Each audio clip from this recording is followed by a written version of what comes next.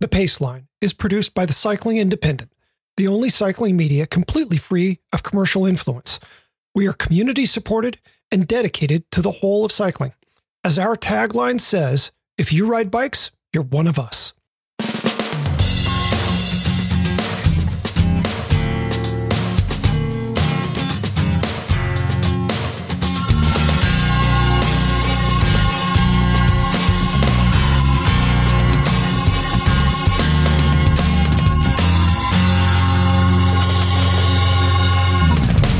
From the Cycling Independent, this is The Paceline, the podcast on two wheels. I'm Patrick Brady, and with me is my host, John Lewis, also known as Robot. Each week, we take a look at how cycling fits in our lives. So I'm actually going to begin the show with an apology about the technical glitches with last week's show. There were a few, as in multiples, and each and every one of them was, to be honest, my fault. They are fixed now, I'm pleased to say, with no small amount of chagrin, but they are fixed. And I endeavor not to have any of that happen this time. How are you, John? I'm sore. Okay. That seems reasonable. Yes. I'm just going to dive right into it. Yeah. This is my story for the week. Maybe I ran an ultra marathon. Maybe the month. Maybe for the month. Maybe for my life. We'll see. I ran an ultra marathon. I flew to Atlanta with a few of my closest running friends. I drove to a state park outside the city, and I stumbled around in the woods for 8 hours. Okay. It's not cycling, but it is just like cycling in the sense that it was a hard physical outdoor adventure that pushed my boundaries. It was kind of like some people's century, some people's double century, or a massive rando event, or whatever it is that's at the limits of your ability on a bike. Was the course well marked? The course was well marked. Okay, so not like D2R2. That's right. It was marked. It was marked. Yeah. Although I'll tell you that I ended up in such a physical stupor that I struggled even with the very clear markings. Well, I don't want you to jump ahead or do too much foreshadowing. Please continue. Well, I'll start by saying it didn't go like I'd hoped. Okay. Well, that would be foreshadowing. Yeah, when you think about doing a thing like this, the ideal is that you find out that you are perfectly well trained and you execute the thing comfortably and along the lines of the strategy that you've devised in advance. Uh-huh. And I've run north of 20 miles a bunch of times, and I've dealt with a lot of the adversities that I dealt with on Sunday. But despite all that, this went poorly. Oh. Yeah. I did a lot of training. I ran a lot of miles. I tested a lot of fueling and hydration strategies. But on the day, the humidity down there just killed me. Oh. Uh-huh. Yeah.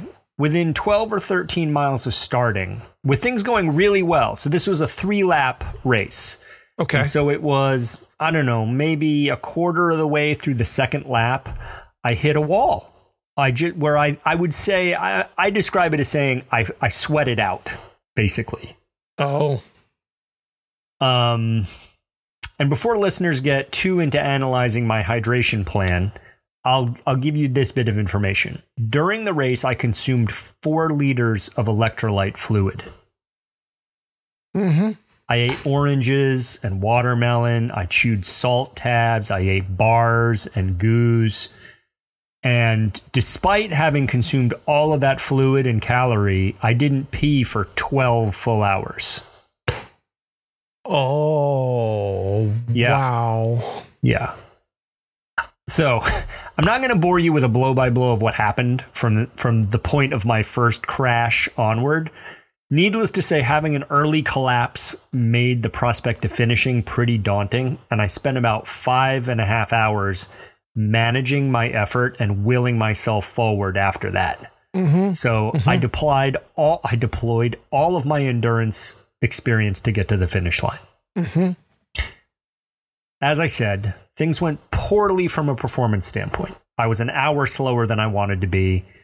I wasn't able to finish with my friends. Having said that, I'm really proud of what I was able to make of the day.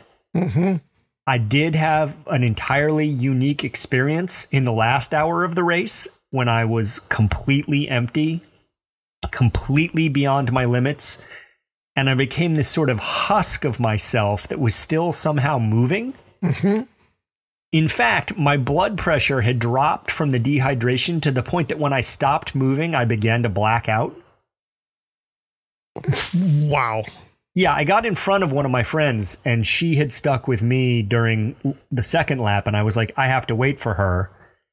And so I stopped and I put my hands on my knees. I put my head down and my hands on my knees to rest, and like everything went black and then opened up again and then went black again. And I like picked my head up and I started moving again. And then I thought, well, maybe I shouldn't put my head down. So about a half minute later, I stopped and put my hand on a tree, but kept my head up, and I started to black out again. And I thought, oh, that's really bad. And I was actually afraid for a little while that I wouldn't be able to stop at the finish. Mm-hmm. Or that the EMTs were going to be called because I'd pass out just from like low blood pressure, not being able to slow my heart rate down. It turned out fine. And there was a lot of very low, very dark times, and several recoveries. Which is really amazing. It is really amazing to be in a very dark place and to rediscover that some reservoir of energy. Yeah. I ended up moving like 17 and a half miles after falling apart. You covered more distance after falling apart than you had before falling apart. That's right. Yeah. That's right. And what happened at the end is that I became very raw emotionally. Mm-hmm. I wasn't happy and I wasn't sad necessarily. I was just emotional. I started crying near the finish. Mm-hmm. And it just felt good to cry. Just felt good. And it was like I'd emptied myself of thoughts and only just had feelings left. Yeah. Yep. So after I crossed the line, I found a stump. And I sat down and I just blubbered for a bit. And it was really cathartic. And I was relieved not to pass out. But yeah, the catharsis and the openness of the moment was very powerful. And listen, this is not a thing I recommend you pursue. The struggle was more than I'd wish on anyone. But it was also oddly a very gratifying experience. Something I'm glad I went through. And even now, 3 days later, I have this lingering sense of emotional openness that is really unexpected, and that I hope I can hang on to. Mm-hmm. Mm-hmm. Do you know what I mean? It's like doing a thing so hard it changes you. Yeah. Oh, yeah. No question. Yeah. And have you been that deep before? I have. Multiple times. But I mean, multiples, I think they still number on one hand. Yeah. When I did what is now Unbound, used to be Dirty Kansas in 2019, that's certainly what happened. I started coming apart before the 100-mile mark. And somewhere around, I want to say like mile 93, I completely ran out of water. I'd finished both my bottles. I had refilled those bottles, and I'd finished my hydration pack as well. I was dry, and I wasn't yet at rest stop number 2. Yeah. And so I rode like 6 miles with no water or hydration of any sort. And that's when I started realizing I had really gone too deep early on. I've shared this before, but I had this crazy experience of feeling so good in the opening 15, 20 miles. I started thinking, well, why shouldn't I allow myself to have a better day than I even predicted? Which is fatal error. Well, that and a variety of hubris that I hadn't previously identified.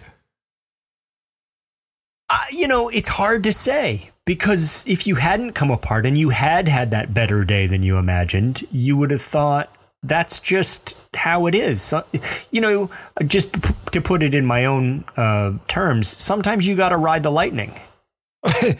Yeah. I got on the back of the lightning for as long as I could. Yeah. And it turns out that was less than 50% of the event. These things, these experiences, they sound like misses, but I don't really think so. That's not how I feel about them. The thing with Unbound was, I got into rest stop number 2 and I thought, okay, we're going to turn off the 4-wheel drive and we're going to shut down the turbo, as if you could really do that. And we're just going to collect ourselves for a little while. We're going to get everything under control, get our heart rate down, cool off some, eat some food, make sure we're fully stocked up on hydration before we leave here, which was not difficult to do. But when I rolled out in a very different way. And the thing about that day that, even as the day was just getting longer as the day got longer, because I was kind of going progressively slower. The final 50 miles after the sun went down were surprisingly spiritual. It was an experience that I didn't expect. And there was a satisfaction with, having been at the precipice of not finishing, rest stop 2, there were people being trucked out of there. They were, right. The question when a truck would pull up was, how many people can this one carry? Oh, yeah. So there were a lot of people quitting at that point. And I saw younger, stronger riders, some I personally knew, who were calling it a day at that point.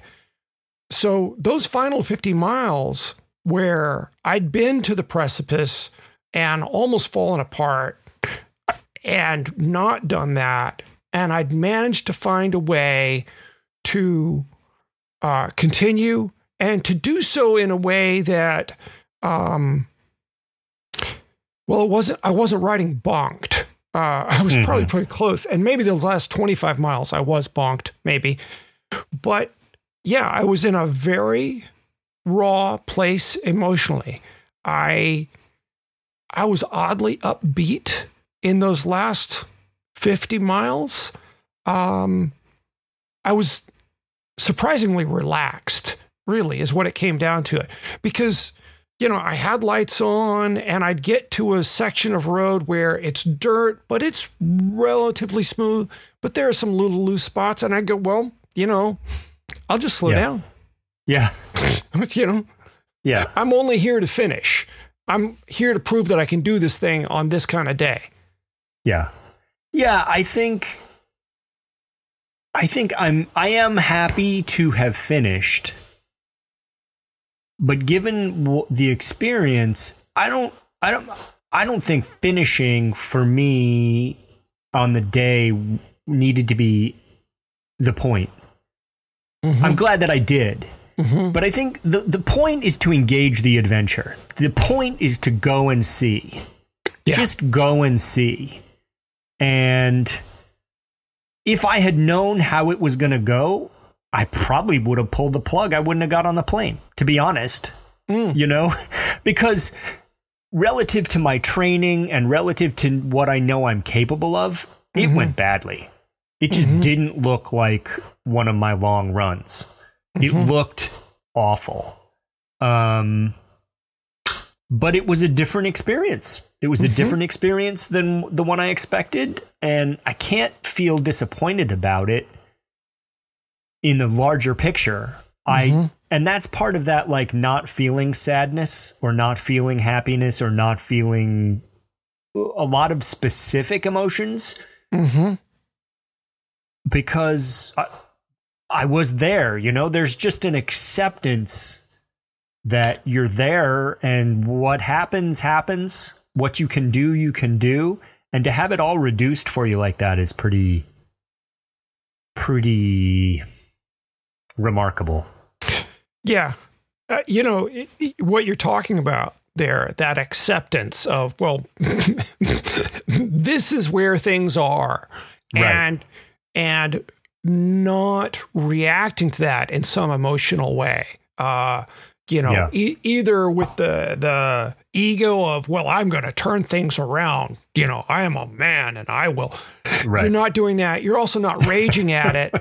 I mean, that speaks to the work that you and I have both been doing for some years now.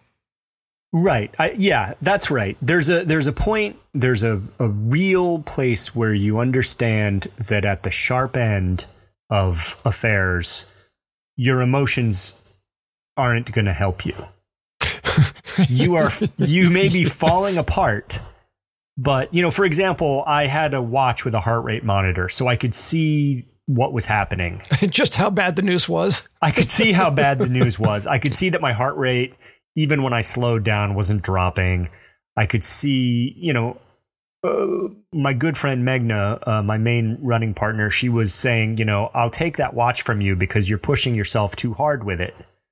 She thought I was trying to maintain a pace. I said to her, no, what I'm actually trying to do is understand that, like, if I add salt, does that help me modulate my heart rate? What I'm doing is science on the go.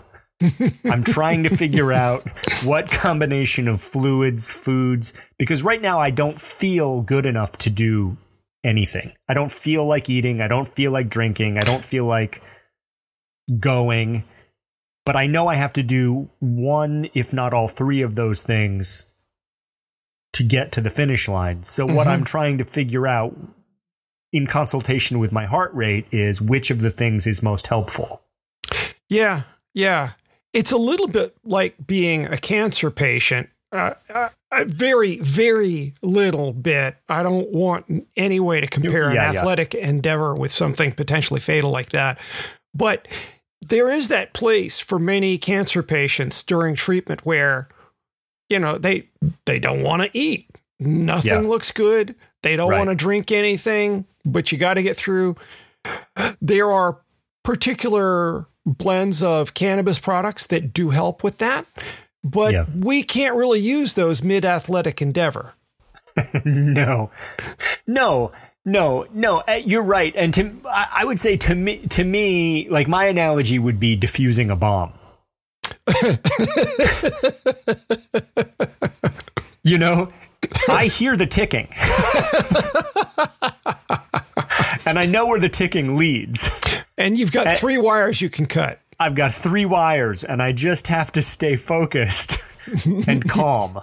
Yeah. Even though I'm afraid. Yeah. Even though I'm afraid. I mean, that gets to it, and that's I'm afraid. Yeah. Yeah. So anyway, I could go on, and I will, but it was a powerful experience. Pretty unexpected. Very worth it, although, as I said, I wouldn't wish a repeat, or I wouldn't tell someone, go out and do that.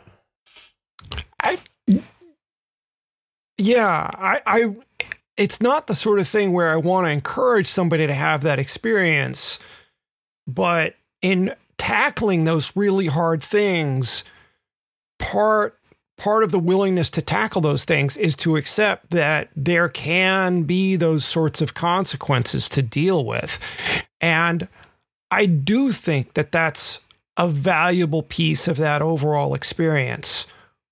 Here's what I would say. I would say, don't go looking for physical collapse. Do go looking for adventure. Mm-hmm. Some adventures may entail physical collapse, Mm-hmm. but I wouldn't seek it for its own sake. Yeah. Yeah. That's where I would put that. I would really say, fear, to quote Frank Herbert, the new Dune movie's coming out, fear is the mind killer. He was not wrong. And so what I would say is push your fear aside and find a goddamn adventure. Whatever it is. And I hope that it doesn't make you black out in the woods in Georgia. I think just to note it, I think the closest I've ever come to what you're talking about was in one of the grasshoppers, the super Sweetwater, which is the longest of the bunch. And the 2 times I've done that one, both times I was a shell of a person. I was basically, the candy bar wrapper without the candy bar. Yeah. Because you get to mile 91 out of 1 million. Yeah, well, maybe it's like mile 87 out of mile 96, something like that. Yeah. You finish this long pavement descent, and it's a pretty screamer of a descent. And then there's a little rest stop, and then you get on single track at Lake Sonoma. And this is not eastern Massachusetts through the woods, flattish to rolling-ish, right. Single track. This is sawtooth up and down. Yeah. Like times where my stomach was on my saddle and I'm laughing as I'm going downhill because of the sheer absurdity of the situation. Right. And with each of those hills, I was so past the whatever that I was walking up each and every hill because there was just not enough left to do anything other than walk up it. Yeah. And it's also one of those situations where there's no way to bail out. You are 100% committed once you're onto that single track. And yeah, that's how this course was too. Yeah. The idea of stopping may be attractive, but guess where you are? Nothing is coming to get you. Yeah. There's no no one's going to wheelbarrow you out of those woods. Yeah.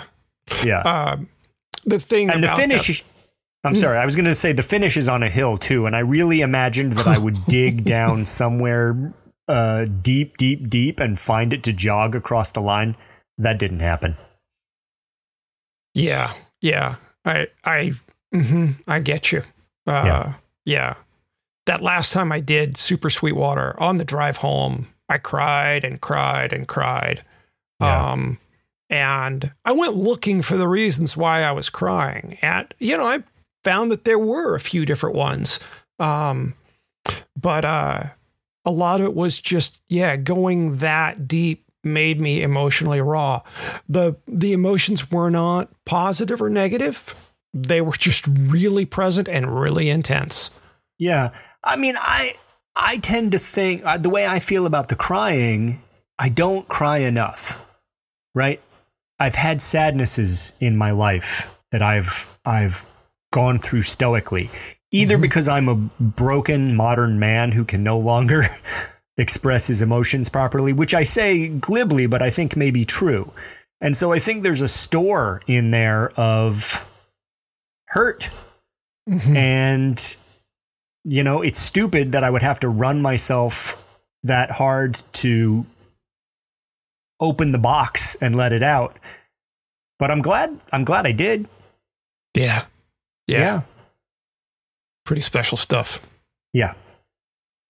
Well, I'm glad you're back. I'm glad you're in fewer than a dozen pieces. Yeah.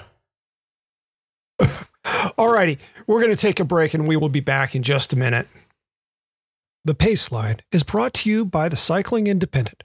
We are the only online cycling publication that's entirely reader-supported, with absolutely no advertiser, sponsor, or investor commitments influencing our editorial. We don't have a sales team or middle management. It's just the 3 founders and a collection of talented and committed contributors who independently produce our content. To maintain our commitment to honest, reader-focused editorial with the best writers in the business, we need your help. Every dollar that comes in goes directly toward creating the content you see. A subscription is cheap, easy, and it goes a heck of a long way. Just go to cyclingindependent.com, click on Support TCI, and choose your level. Thanks for listening. Okay, we're back with the Paceline, the podcast on two wheels. What do you have for us this week, Patrick? Well, my pull this week is a little different because it's not a listener question. It's from my own experience. So as I mentioned on last week's show, I went back to Memphis for a visit. I spent some time with my mom and checked out some stuff at her place that needed some updating, and she's gotten some great work done, and she's getting up there in age. Okay. She constitutes elderly now, and her front walk previously was just a broken hip waiting to happen. Now, because I can't seem to talk her into moving to California to be nearer me, which I totally get is stupid from an economic standpoint. Right. I figure I'm just going to visit Memphis as often as possible. There's also someone I've met in Memphis, and maybe that is an additional incentive. Maybe. Right. Knowing that I'm going to be visiting Memphis a half dozen or more times a year, I hope, it now makes sense to just leave a bike in Memphis. So when I flew last week, I packed everything up. Everything being kind of a loose sort of noun. What I didn't pack in there were spare tires.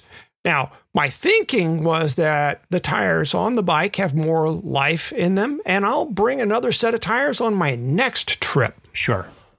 There's only so much room in the carry-on. There was more room in the carrier.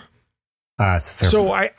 I have that line of thinking that I just outlined for you has zero possible defense. Yeah, I'm trying to give you an out from boneheadedness, but yeah, I don't even think Homer Simpson's got a good excuse. You dumbed it. All right, you dumbed it. Yeah, we can see where this is going, right? Yeah, the foreshadowing is real. Yeah. So on Saturday, I rolled out in the rain and made it about 5 miles before I noticed there was less than 20 PSI in my rear tire. I was on a gravel bike. There wasn't going to be a lot of pressure in there, but the pressure had to be really low by the time I noticed. Yeah. Squishy turns. Yeah. I tried fixing it on the road, but there wasn't enough sealant left in the wheel to seal the cut in the sidewall. And I couldn't get the nut off the valve stem to put in the spare tube that was in the seat bag. I'm laughing because I've lived this nightmare. Go on. Well, we know what happens next. You make the call of shame. I made the call of shame. Here's the part that is just really sort of inexcusable. I've got a number of perfectly good spares. New tires awaiting review, no less. Yeah, tires you should be riding. Yeah. Yeah, that I need to get on at some point soon. But they were all here at home. Why I didn't bring a set of tires, a complete set of tires with me, is beyond explanation. Being prepared is not that hard to do when you already have everything you need in your home. I mean, what you're saying is demonstrably true, and yet I have the experience, because of the type of person I am, of it also being demonstrably false. But you go on. Go on. I want to hear more. Being prepared really isn't that hard to do. But when traveling, it does require a bit more thought. You can't just start hucking stuff into the car. And I've been known to do that. Yeah. Same. And there's no downside, no embarrassment to just the car hucking. Hucking into the car, not hucking the car. Right. So I put together a little travel checklist that I ordinarily use but failed to as detailed heretofore. Right. So normally when I fly with one spare, two spare tubes, a frame pump, and usually a travel size floor pump, which is about half the height of an ordinary floor pump. I keep some chain lube with me, and I put that in double Ziploc baggies. And that is a successful way. I've so far been successful with that method of traveling with lube. I also have a travel toolkit that has most of what I need for working on a bike. I don't have like bottom bracket tools and stuff like that, but lots of other stuff. I also just because I travel with lots of spare t-shirts, they're great ways to, they're a great way to help protect the bike, insulate it. And, when you need to clean up the bike, they're great for wiping the chain and or the bike. Yeah. What you've just outlined is a tremendously conscientious and thoughtful approach to bike travel. It looks nothing like what I do. I mean, you're talking about hucking stuff in the car. In my mind, the overhead bin of the airplane is open and I'm hucking in like tire levers.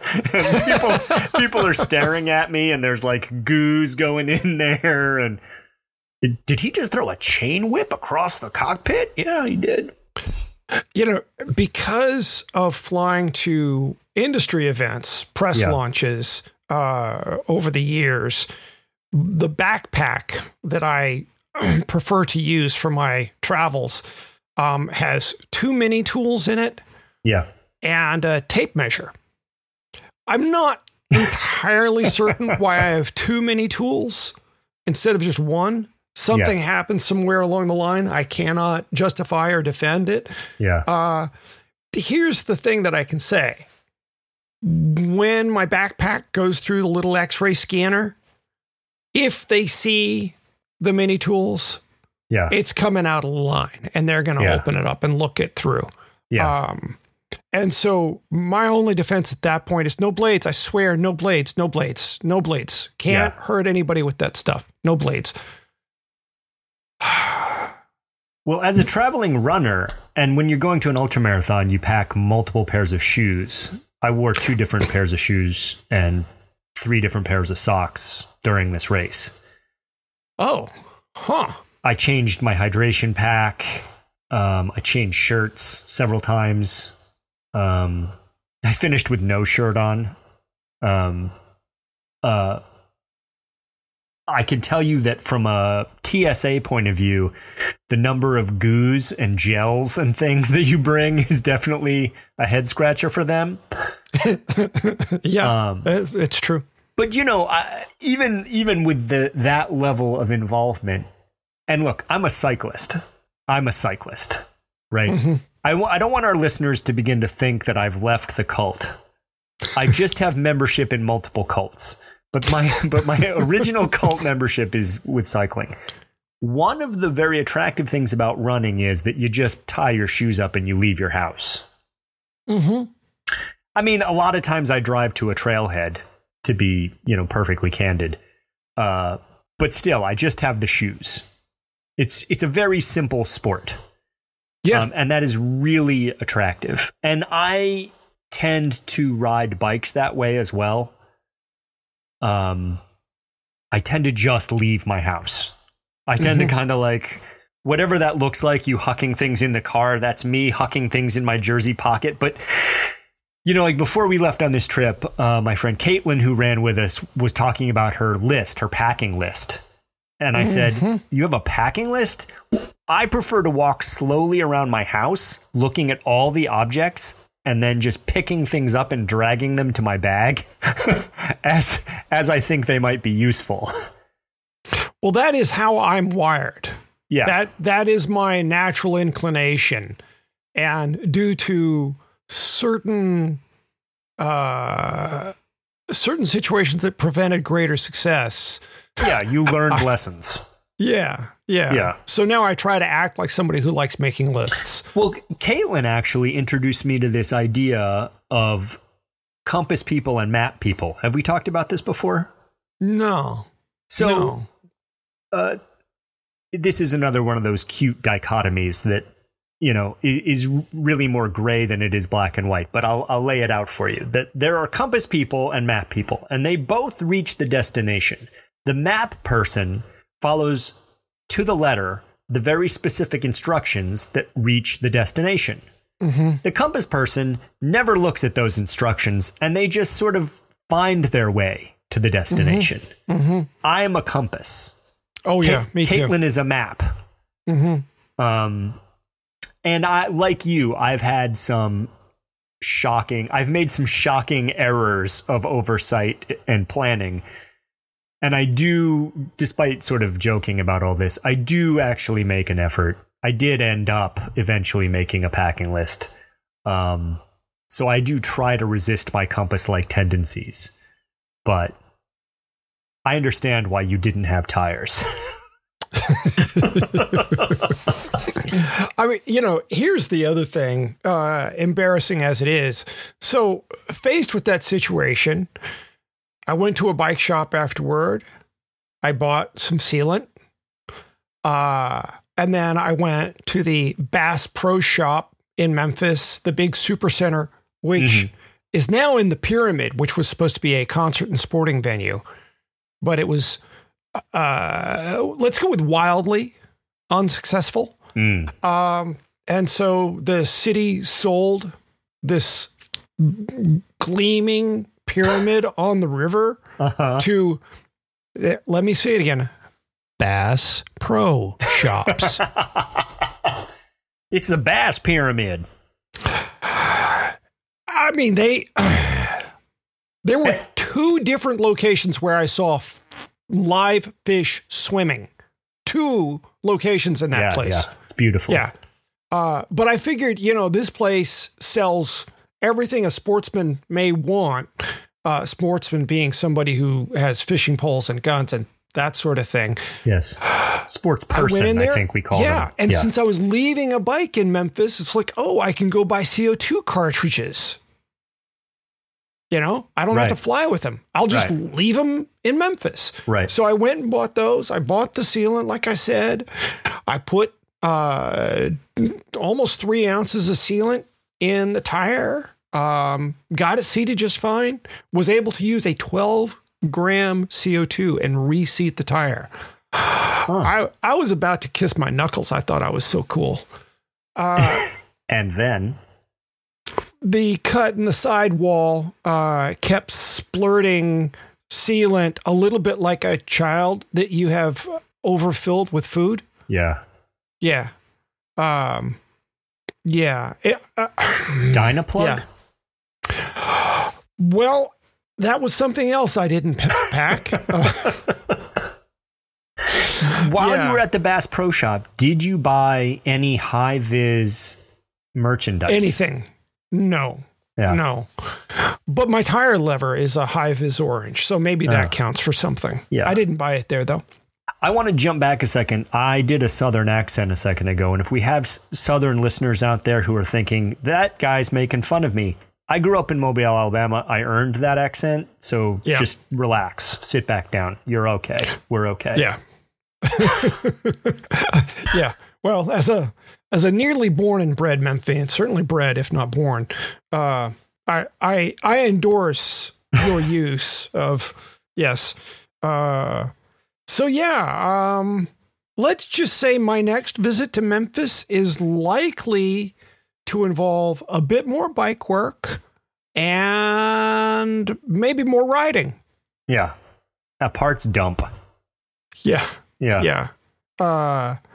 There's a European company. There's Swiss, German, I forget. Milkit. They have a little aluminum chamber that you can pressurize and use it for seating tubeless tires if you've got a pump that doesn't have a chamber like that, and it's got a special nozzle on it. So it's, much greater volume than you would get even say with a 25-gram CO2 cartridge. And you charge it, with a normal floor pump or something. So I've got one of those. I have used it before. I am now going to take that to Memphis because I'm going to be seating tires in the future. Put that and on I don't your want list. to take my Joe Blow with me. So Yeah. So, all right. I think it would be a good time to move on to baseline picks. Let's do it. Show our competence in something. So this week, in recognition of the emotional place I'm in, I want to shout out all the family and friends who make my athletic life possible. My cycling, my adventures, all of it. I don't live like everyone else does. I've been fortunate to be able to pursue a lifestyle that is slightly unconventional, and none of that happens without the love and support of a whole lot of people. I'm calling this out, not just because I just did this big thing and it wouldn't have been possible otherwise, but because even if you're what you think of as a regular cyclist, in quotes, there are people who are enabling you, people who are helping you carve out time to ride, people who are showing you the way or accompanying you on your various adventures. I absolutely wouldn't have finished this last big effort without my running friends, specifically Caitlin and Megna, who got me through all the training with smiles on their faces, but also the friends who hosted us in Atlanta, without my wife, who helped me feel safe and cared for on the days in training when I pushed too hard and felt scared and small, without my kids, who I'm trying to set an example for, without you, Patrick, and Stevel, who have indulged and encouraged me even when I've not been on the bike. There's so much talk right now about the divisions between us. And I talked about this a lot with my friends in Atlanta. And there are raging fights now about individual freedom. And look, running and riding are narrow lenses to view those things through.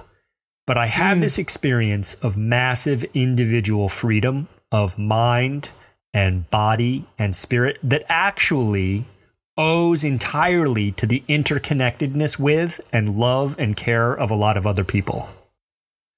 So today, I'm picking all of those people.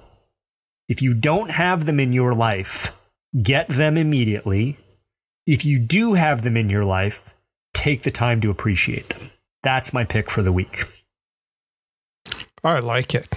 I'm going to suggest that most likely, unless you're just supremely isolated, you have those people in your life. You do. Yeah. And we could all use more of them, no matter how many we have. And we could also do more expressing of our gratitude, no matter how good we are at it. Yeah. I met these guys during the race Sunday, these guys from Dothan, Alabama.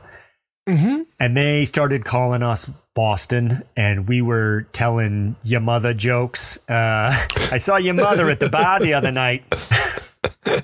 Didn't look good, Billy, I'm telling you. And we had a good time with them, and we connected with them online after the race. Really nice guys. And it's that sort of thing, you know, the fellow travelers, the people who are out there chasing the same crazy stuff that we chase. Awesome. Yeah. My pick is a little surprising this week. They are two words that I never thought I'd say together in the course of a pick. United Airlines. That's insane. I can't even believe that I'm saying something nice about them. This would be the company. It almost sounds like I'm going to unpick them in a second, but this is the company that chose to bankrupt their employees' pensions and tell the government, whoops, seems we can't afford it. People like my father's wife, who spent her entire career working for United, get 1/3 of the pension they were promised. Okay. Anyway, United is actually getting my pick, despite that, because they just announced that they have discontinued all charges for flying with a bicycle. They were the most expensive of the bunch. They were charging $200 one way. Yeah. So we aren't talking small change. It was like a bicycle tax. It's like, oh, you want to ride your bicycle in other places? We're going to profit off that, sir. Right. This is a significant charge to drop, but I figure that they were doing it because they were simply following suit, because they were feeling a squeeze because Delta and America have stopped charging. So are you a priori picking also Delta and American?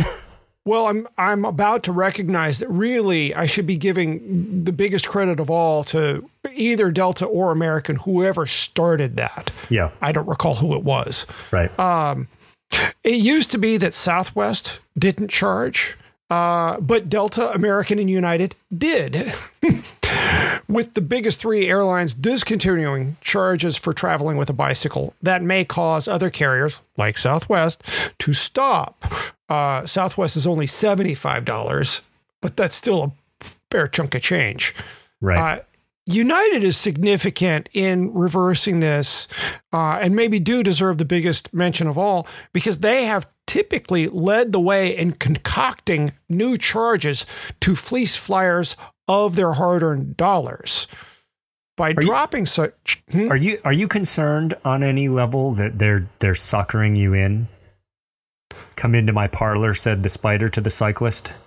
I mean, yeah, you got to figure that they're going to try to get it from you somewhere else. Yeah.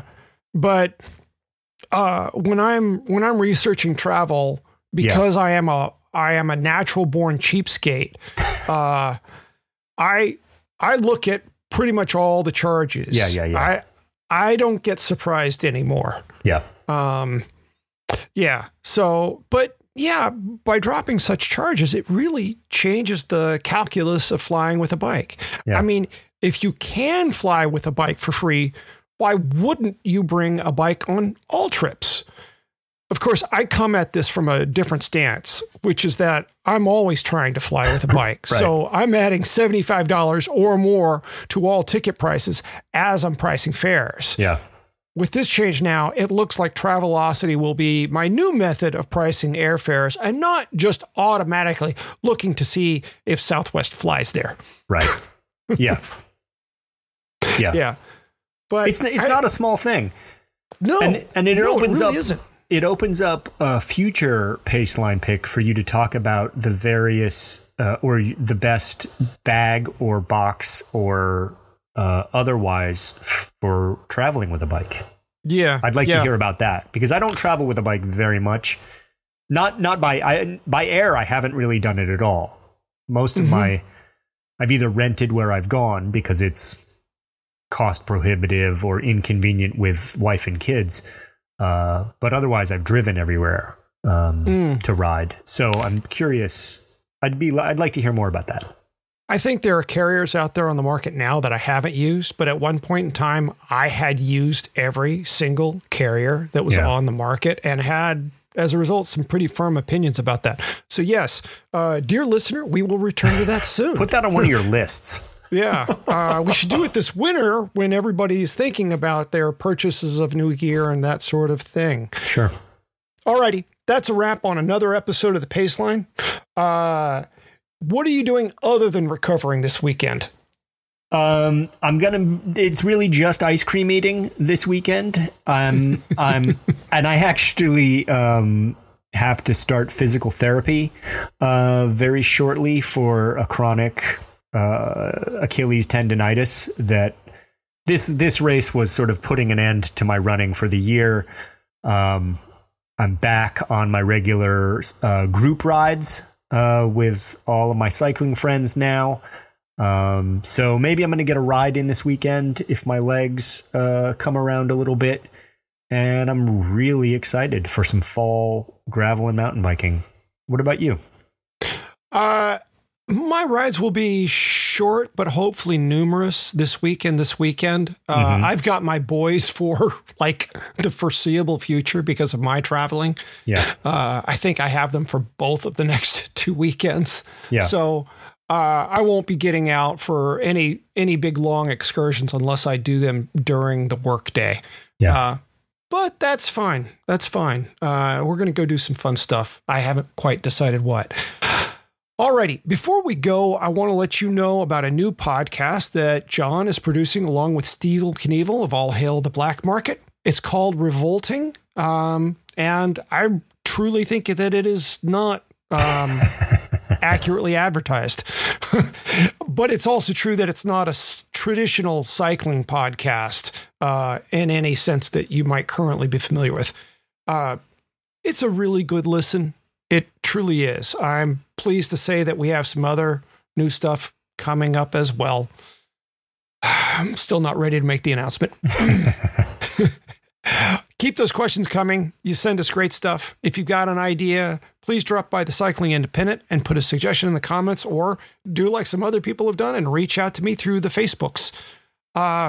We hope you've enjoyed the show. And if you have, please leave us a good review on iTunes or wherever you get your podcasts. It makes us easier for other listeners to find. Until next week, I'm Patrick Brady with John Lewis. Thanks for listening to The Paceline.